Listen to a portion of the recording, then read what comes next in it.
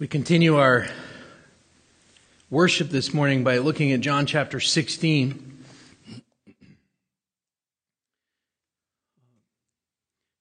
Today, when we think of persecution, we might think of, for example, the mayor of New York City in the last month or so threatening to permanently close any church that continues to meet during this pandemic. We might think of the mayor of Louisville, Kentucky, or Greenville, Mississippi, instructing police to issue fines to drivers simply for being parked in church parking lots. Or when we think of persecution, we might think of Christians being sent to labor camps in North Korea, or gunmen killing dozens of Christians assembled at church in Burkina Faso. When we think of persecution, we sometimes get angry, and we are prone to rebellion. In our country, we are quick to argue for our rights, which we do believe are God-given. But when we think of persecution, we also need to consider God's plan. Joseph famously said in Genesis chapter 50, verse 20, "As for you, you meant evil against me, but God meant it for good, to bring it about that many people should be kept alive as they are today." This statement really could be applied to so many instances of persecution throughout the history of the church. I want to read for you today an obituary that was published just this last week. It was written by Steve Saint.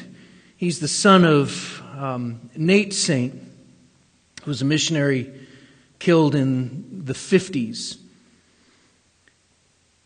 He writes this in this obituary. He says, "He was born into a violent Stone Age culture in the Amazon rainforest of eastern Ecuador, South America. Mincaye, whose name means wasp, died April 28th, 2020, at home in the tiny village of Tapino of natural causes related to old age. He was somewhere between 88 and 91 years of age. Mincaye is survived by his wife, Omapode, 13 children, 50-some grandchildren, and many, many great-grandchildren, tens of thousands of people who saw him as proof of God's redeeming and transforming power." He says, "When Grandfather Mincaye, as we affectionately knew him, helped 5 other Wadani warriors spear my father, Nate Saint, also Jim Elliott, Pete Fleming, Roger Udarian, and Ed McCulley to death on a river sandbar in 1956, there was no reason to believe anyone outside of his small clan and the 5 bereaved families would ever take note of that incident. Nevertheless, millions of people in North America and Europe followed radio news releases that 5 North American missionaries were missing in the Ecuadorian jungle. For most of a week, there was no word of their fate. When a search party finally found their 5 spear-riddled bodies, the question was, why?"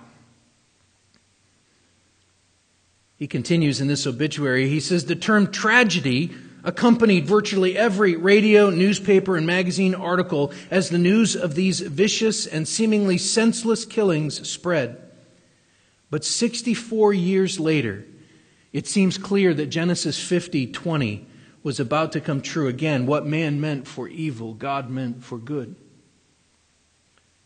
There's been no greater ambassador of that message than the life of Grandfather Wasp. Mincaye is also the main character of the feature film, The End of the Spear. When End of the Spear in book and movie form became available, Mincaye traveled around the United States and Canada telling his life's story.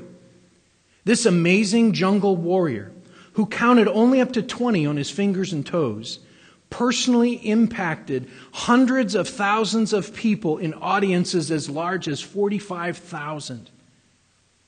The movie in which his life plays a leading role has now been translated into the mother tongues of approximately 1/4 of the world's population.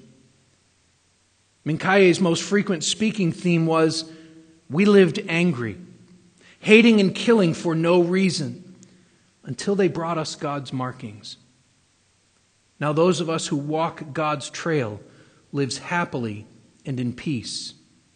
And then he would often ask, how long did you have God's markings before you brought them to us? Well, I don't know. But maybe if we had known sooner that the Creator did not see it well that people should live angry, hating and killing for no reason, we could have walked God's trail sooner. Saint continues, he says, there are people who question the motives of the 5 missionaries who made contact with the Wadani in 1956.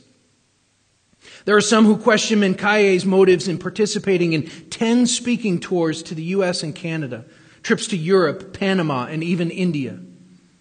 I can only answer that I was Mincaye's traveling companion on all of those trips. We traveled together, ate together, shared the same room, and spoke together. I have known Mincaye since I was a little boy, and he took me under his wing and had his sons teach me to blowgun hunt. He was one of my dearest friends in the world. Yes, he killed my father, but he loved me and my family. One of my grandsons is named Mincaye. We will miss you, Meme Mincaye, but we hold on to the certain hope that we will see you again. Again, that was written by Steve Saint. The church has survived, and we could argue has thrived and been strengthened as a result of persecution. We've also survived pandemics. We've survived wars and natural disasters. The people of God have survived all these things because of the promises of God. Jesus proclaimed, I will build my church, and the gates of hell shall not overcome it. And so here in John chapter 16, Jesus makes similar promises. And as we read today's passage, I want you to keep in mind, as we read through this, keep in mind that one of the promises that he has made is this: I will not leave you as orphans. I will come to you. Keep that statement from chapter 14 in your mind as I read John 16, verses 1 through 15. I will not leave you as orphans. I will come to you. Verse 1, I have said all these things to you to keep you from falling away. They will put you out of the synagogues. Indeed, the hour is coming when whoever kills you will think he is offering service to God. And they will do these things because they have not known the Father nor me. But I have said these things to you that when their hour comes, you may remember that I told them to you. I did not say these things to you from the beginning because I was with you. But now I am going to him who sent me, and none of you asks me, where are you going? But because I have said these things to you, sorrow has filled your heart. Nevertheless, I tell you the truth, it is to your advantage that I go away. For if I do not go away, the Helper will not come to you. But if I go, I will send him to you. And when he comes, he will convict the world concerning sin and righteousness and judgment. Concerning sin, because they do not believe in me. Concerning righteousness, because I go to the Father, and you will see me no longer. Concerning judgment, because the ruler of this world is judged. I still have many things to say to you, but you cannot bear them now. When the Spirit of truth comes, he will guide you into all the truth, for he will not speak of his own authority, but whatever he hears, he will speak. And he will declare to you the things that are to come. He will glorify me, for he will take what is mine and declare it to you. And all that the Father has is mine. Therefore I said that he will take what is mine and declare it to you. Let's just stop again and pray one more time. Father, I pray that you would give us what we need today. We need the strength that only comes from you. We need the rest in what Christ has done. And we need the hope of what will come when you make all things new. Father, we pray that you would remind us of your truth today. We pray in Jesus' name. Amen. One of the characteristics of John the Apostle's writings is that he almost writes kind of in spirals. So he begins thoughts, and then he keeps kind of coming back and adding to them more and more in more detail as he writes. So you can see this particularly in 1 John, but you can also see it here as Jesus goes on to reveal more details about the work of the Helper, which he's first introduced back in chapter 14. But not only does Jesus talk about the work of the Helper, the Paraclete is the Greek word, the Holy Spirit, both in the church and in the world, but he also assures them of the continued presence of God in the life of believers. This is especially important because of the hour that they are facing, the hour where he will go to the cross. We could almost call this the Christian hour. The hour. Chapter 16 really continues the thought that Jesus had begun back in chapter 15. Namely, if the world hates you, know that it's hated me before it hated you. But then he also says, but when the Helper comes, the Paraclete, the Holy Spirit, whom I will send to you from the Father, the Spirit of truth who proceeds from the Father, he will bear witness about me. So the world hates you, but I'm sending another Helper who will bear witness about me, who will remind you of me. Now in chapter 16, verse 1, where he carries on this thread, we have to remember that he is doing this to encourage and exhort his disciples, even in the moments, the hours before his arrest, before his trials that we're going to see, before his crucifixion. And now in verse 1, he specifically tells them why he has been warning them. Look at it. He says, I have said all these things to you to keep you from falling away. To keep you from falling away. We're going to come back to that. But the thing that we need to remember is that the Christ-hating world will persecute the disciples. In fact, Jesus tells these 11 men that there are two things that Christ haters will do to them. Beginning right there in verse 2, they will put you out of the synagogues. Indeed, the hour is coming when whoever kills you will think that he is offering service to God.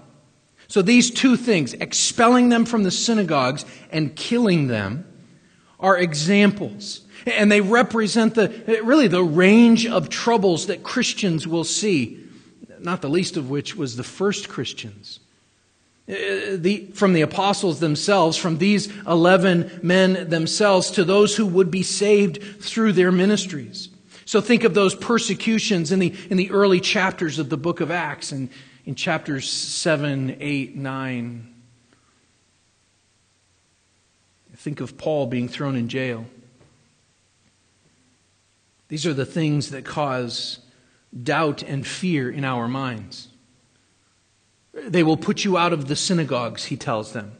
The synagogue was central to Jewish life.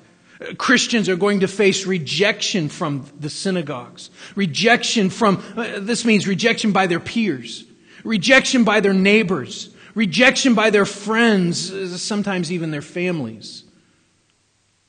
I have no doubt that some of us in this church have faced that kind of rejection for standing firm on the gospel of Jesus Christ, for standing firm on biblical teachings and principles. And not to be too bleak, but Jesus reminds us that this is actually going to get worse. Because the other end of the spectrum is not only will they reject you, but he says they're going to kill you. Indeed, the hour is coming when whoever kills you will think he's offering service to God. This was true in the immediate for the apostles.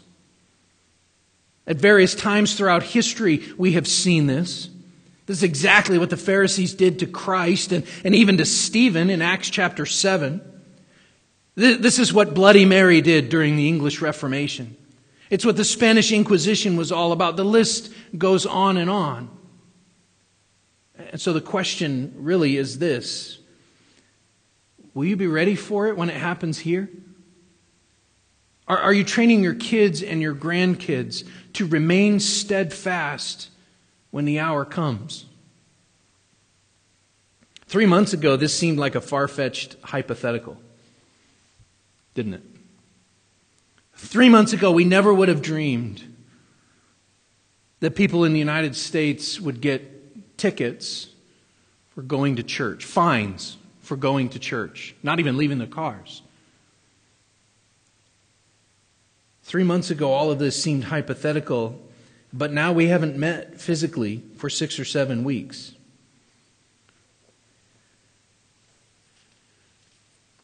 Suddenly, these things aren't so far off.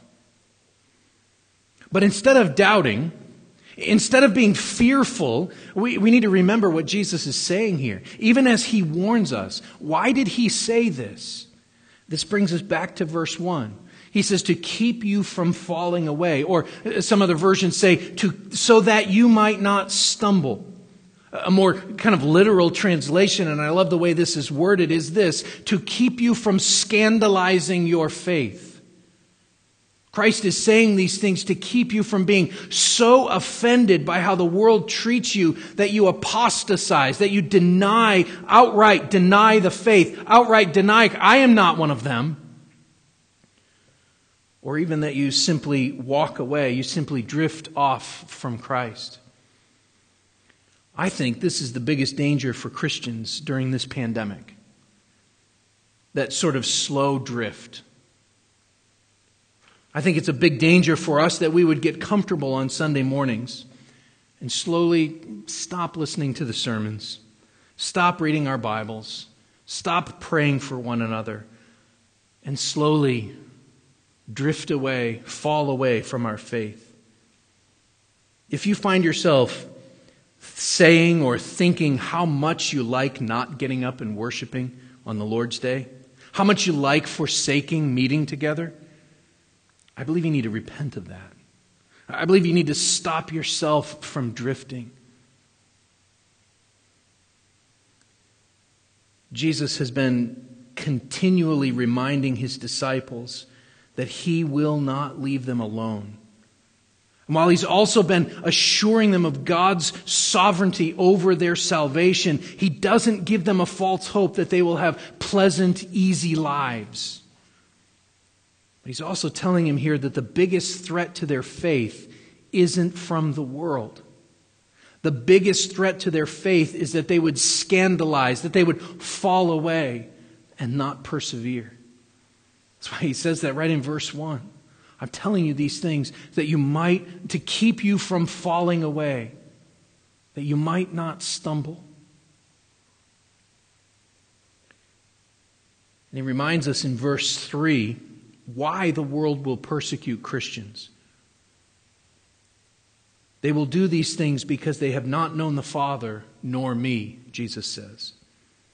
Remember, he's speaking first to his disciples about the Jewish people. He's talking about his own people, particularly the leadership.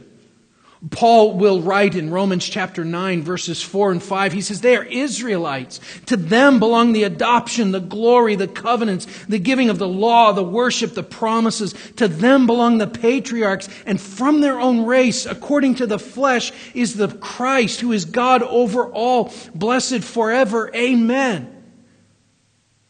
He came to his own, and his own people did not receive him. And so they stood condemned already.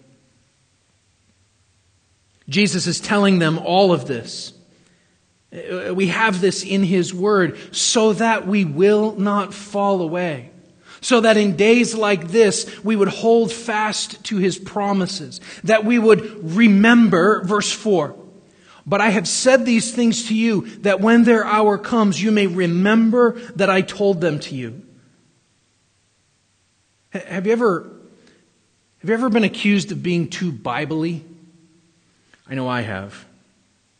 But this right here, that you would remember that I have told them to you. This is the importance of knowing and studying and meditating on God's Word. This is the importance of keeping God's Word in our hearts, that we might remember that He has told us these things. So, for example, really all of Psalm 119 is about God's word, but just listen to verses 9, 10, and 11. The psalmist writes, "How can a young man keep his way pure? By guarding it according to your word. With my whole heart I seek you. Let me not wander from your commandments. I have stored up your word in my heart that I might not sin against you." Even the sin of wandering away, of falling away. Jesus says, "I have said these things to you to keep you from falling away." And something that should be of great comfort to us is this: it's not up to you. Just as you can't possibly save yourself, you also can't keep yourself saved. John MacArthur once famously said, "If you could lose your salvation, you would." And so we should understand this. Memorizing Bible verses, for example, that action by itself will actually be of little comfort without the work of the Holy Spirit. That actually will be of little comfort without, we could say, without the presence of God. The presence of God. Look at where he picks this up in kind of in the middle of verse 4. He says, "I did not say these things to you from the beginning because I was with you. But now I am going to him who sent me, and none of you asked me, 'Where are you going?' But because I have said these things to you, sorrow has filled your heart." Verse 7, "Nevertheless, I tell you the truth. It is to your advantage that I go away. For if I do not go away, the Helper will not come to you. But if I go, I will send him to you." See, the Holy Spirit and the Word of God always work together in the life, the heart, and the mind of the believer. These really are some of the overarching themes of this portion of Scripture and many others as well. This is what he is preparing them for. See, he's transitioning them from being with Christ to being in Christ. Change is coming for them. He's preparing them. He's preparing them for the cross. He's preparing them for the resurrection, the ascension. He's preparing them for Pentecost, when he will pour out his Spirit upon them. And he needs to give them, even in these few verses here, he needs to give them a little bit of a rebuke. Because with all that he has taught them, even over these past couple of chapters, instead of rejoicing that he was going to the Father's right hand, these remaining 11 disciples are filled with sorrow. He still isn't meeting their expectations for a Savior. Their hearts are still troubled. But again, he is assuring them. Look at verse 7 again. He says, "Nevertheless, I tell you the truth. It is to your advantage that I go away. For if I do not go away, the Helper will not come to you. But if I go, I will send him to you." See, it is the presence of the Holy Spirit, along with their remembrance of his word, that will sustain them as they face hatred, rejection, and even death. The same is true for us, right? Lord willing, we will meet next Lord's Day. But what if this pandemic had been as bad or even worse than the early scientific models predicted? What if it had? There have been horrific and widespread plagues before. If we were not able to meet together for months on end or longer, we still can rest assured that the presence of the Holy Spirit is in our lives, along with our remembrance of his word, and that will sustain us even to the point of death. And beloved, church, the presence of God in your life isn't a feeling. If you're a Christian, it's a reality. This is the promise of God from Ephesians chapter 1. Paul writes, "In him, in Christ, we have obtained an inheritance, having been predestined according to the purpose of him who works all things according to the counsel of his will, so that we who are the first to hope in Christ might be to the praise of his glory. In him you also, when you heard the word of truth, the gospel of your salvation, and believed in him, You were sealed with the promised Holy Spirit, who is the guarantee of our inheritance until we acquire possession of it to the praise of His glory. He truly has not left us as orphans. And not only has He made promises to us that are trustworthy and true, He has called us to remember those promises even in the face of rejection and death, and He has sealed us with a guarantee, the Spirit Himself. And now He's going to get a little bit more specific here. What will this helper, the Paraclete, what will the Holy Spirit do? Well, there are two facets that He talks about. He talks about His work in the world, and then He talks about His work in the church. So let's begin with the Spirit's work in the world.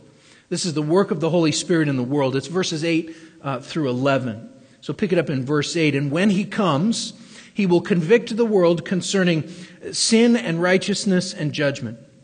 Concerning sin, because they do not believe in me.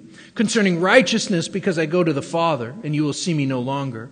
Concerning judgment, because the ruler of this world is judged. So Jesus presents the work of the Holy Spirit as convicting. Sometimes we think of this in the legal sense, right? Being convicted of a crime.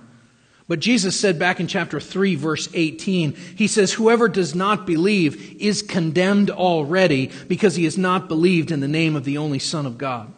So they're already convicted, legally speaking. So here, Jesus is using this in another sense. It is to bring conviction to. He's talking about working in the heart, and really both positively and negatively. Either the world will be brought to a conviction about what is wrong, about what the gospel says about sin and righteousness and judgment, and therefore will reject Jesus Christ, or it will be convicted of its error and see what is right about the gospel, what is right about Jesus. The best illustration or example of this happening is Peter's first sermon in Acts chapter 2. If you remember that message, it comes right on the heels of Pentecost, which was when those believers in Jerusalem were first filled with the Holy Spirit as God fulfilled these promises here. And as Peter is remembering the things that Jesus had told them and is preaching the truth, and as the Spirit is working both in Peter's heart and mind, enabling him to preach, but also in the hearts and minds of those who are listening in the world, Peter lays out their sin. And so in Acts 2:23, he says this in the middle of his sermon. He says, this Jesus, delivered up according to the definite plan and foreknowledge of God, you crucified and killed by the hands of lawless men. Now, if Peter had said this to them even a day earlier, well, let's just say that if Peter had said this to them before the Holy Spirit was working in their hearts and minds, his sermon probably would have seen different results. Peter says this a month and a half or so after Christ's crucifixion.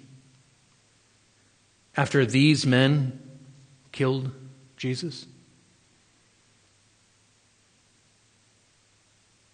But the Spirit is now working. The Spirit is convicting them of sin. And so in Acts 2:37, this is how they respond. Now when they heard this, they were cut to the heart, and they said to Peter and the rest of the apostles, brothers, what shall we do? They were cut to the heart. This is why Jesus says here that it is good. It is to our advantage that Jesus go away. See, Jesus accomplished our salvation while He was here by dying for our sin and rising from the dead. And the Spirit now applies what Christ has accomplished by giving us faith, by granting them this repentance. They were cut to the heart. The preacher can only bring the Word of God to the people. It's the work of the Holy Spirit that brings the conviction of sin. Can you see how these things go together? Sometimes preachers try really hard to manipulate the emotions of their listeners and convince them to immediately make some kind of decision. and hear me very carefully, calling for a response of the gospel is obviously not a bad thing. I want to plead with you to respond to the gospel. It's not manipulation. But the work of true conviction is only something the Spirit can do. It's the preacher's job to proclaim the message and let the Spirit do the work of the convicting.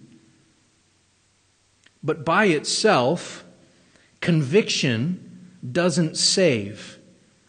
And so the ministry of the Spirit's, his second ministry follows this. He also convicts the world of righteousness. Again, this can be negative or positive. So negatively, if they reject the gospel and they're relying on their own self-righteousness, they're saying, I'm okay, I don't need a Savior, I don't need no Jesus. And then, of course, the opposite of this is, I have sinned and I need Jesus. I've done horrible things and I need His righteousness. And see, he says, because I go to the Father. Jesus' righteousness was accepted by God. We know this because He rose. We know this because He ascended to the Father's right hand. The work of the Spirit is to convict sinners who will either deny Christ or trust in Him. Believe that they are guilty, but that Jesus died for our sins and grants His righteousness to us through faith alone. But the work of the Spirit continues. Read 11 again. Concerning judgment, because the ruler of this world is judged. Do you understand that Christ saw His own death and resurrection as judgment on Satan? Listen to what Paul says was accomplished on the cross from Colossians 2:13 to 15. Paul writes this, and you, who were dead in your trespasses and the uncircumcision of your flesh, God made alive together with Him, having forgiven us our trespasses by canceling the record of debt that stood against us with its legal demands. This He set aside, nailing it to the cross. Here's what I want you to hear. He disarmed the rulers and authorities and put them to open shame by triumphing over them in Him. Satan has already been defeated. To use the imagery of Genesis 3, he may have bruised the heel of the Messiah, but his head is as good as crushed. And so the world, if they continue to reject Jesus as Christ, the Son of God, is already judged along with Satan. Again, that's what he says in John 3:18. He says, whoever believes in Him is not condemned. But whoever does not believe is condemned already, because he has not believed in the name of the only Son of God. This is the conviction of judgment. Well, this leaves us with the work of the Spirit in the church.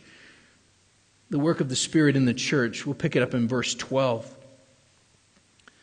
I still have many things to say to you, but you cannot bear them now, Jesus says.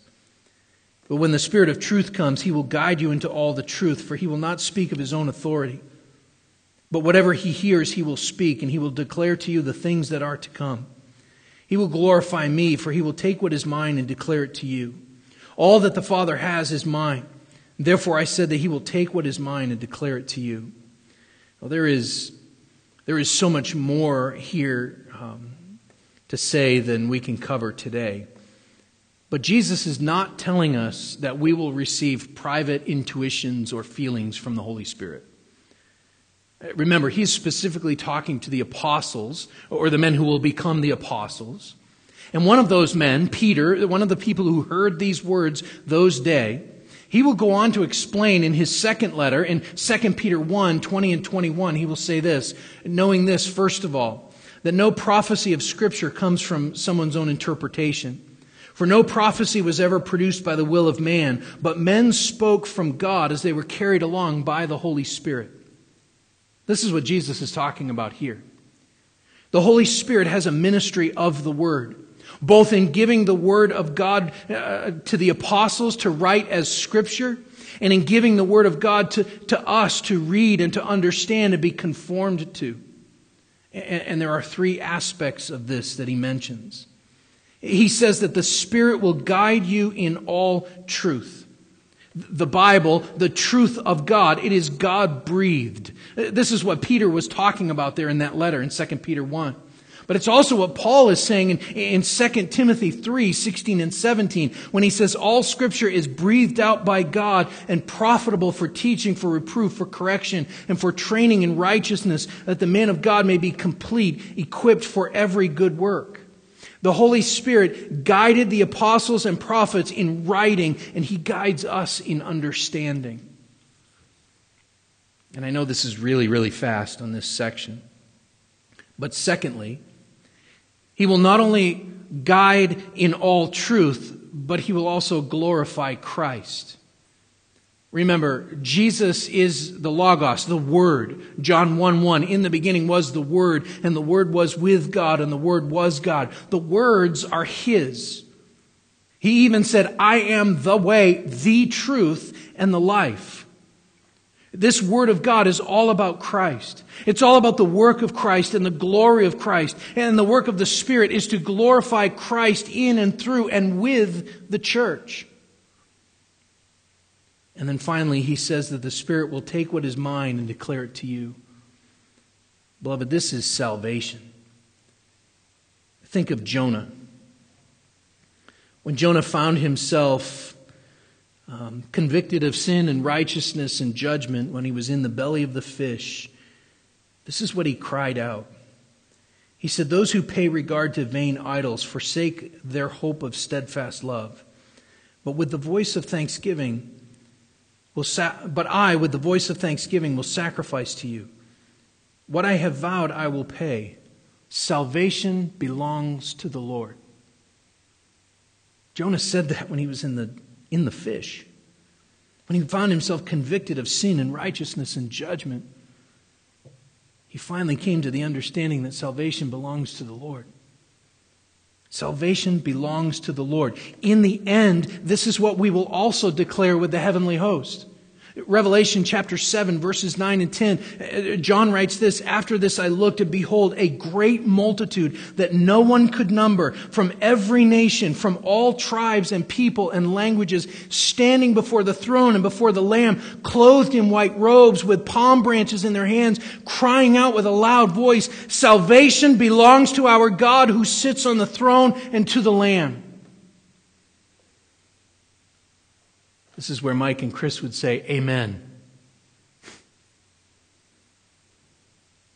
Do you know why those 5 missionaries were speared to death in 1956? It was so that Grandfather Mincaye might share the gospel. Think of the irony of this.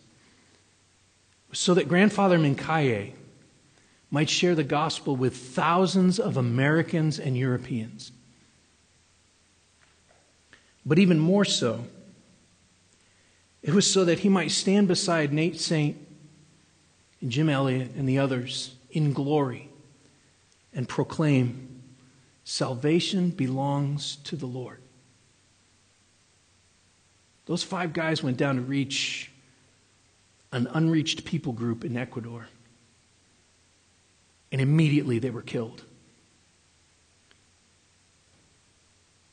And all these decades later, one of those who did the killing is proclaiming in glory today, salvation belongs to the Lord. Do I know why we are seeing an increased opposition to our faith, to Christianity? No. Except to say that it is for the sake of the great multitude who will cry out with a loud voice, salvation belongs to our God and to the Lamb.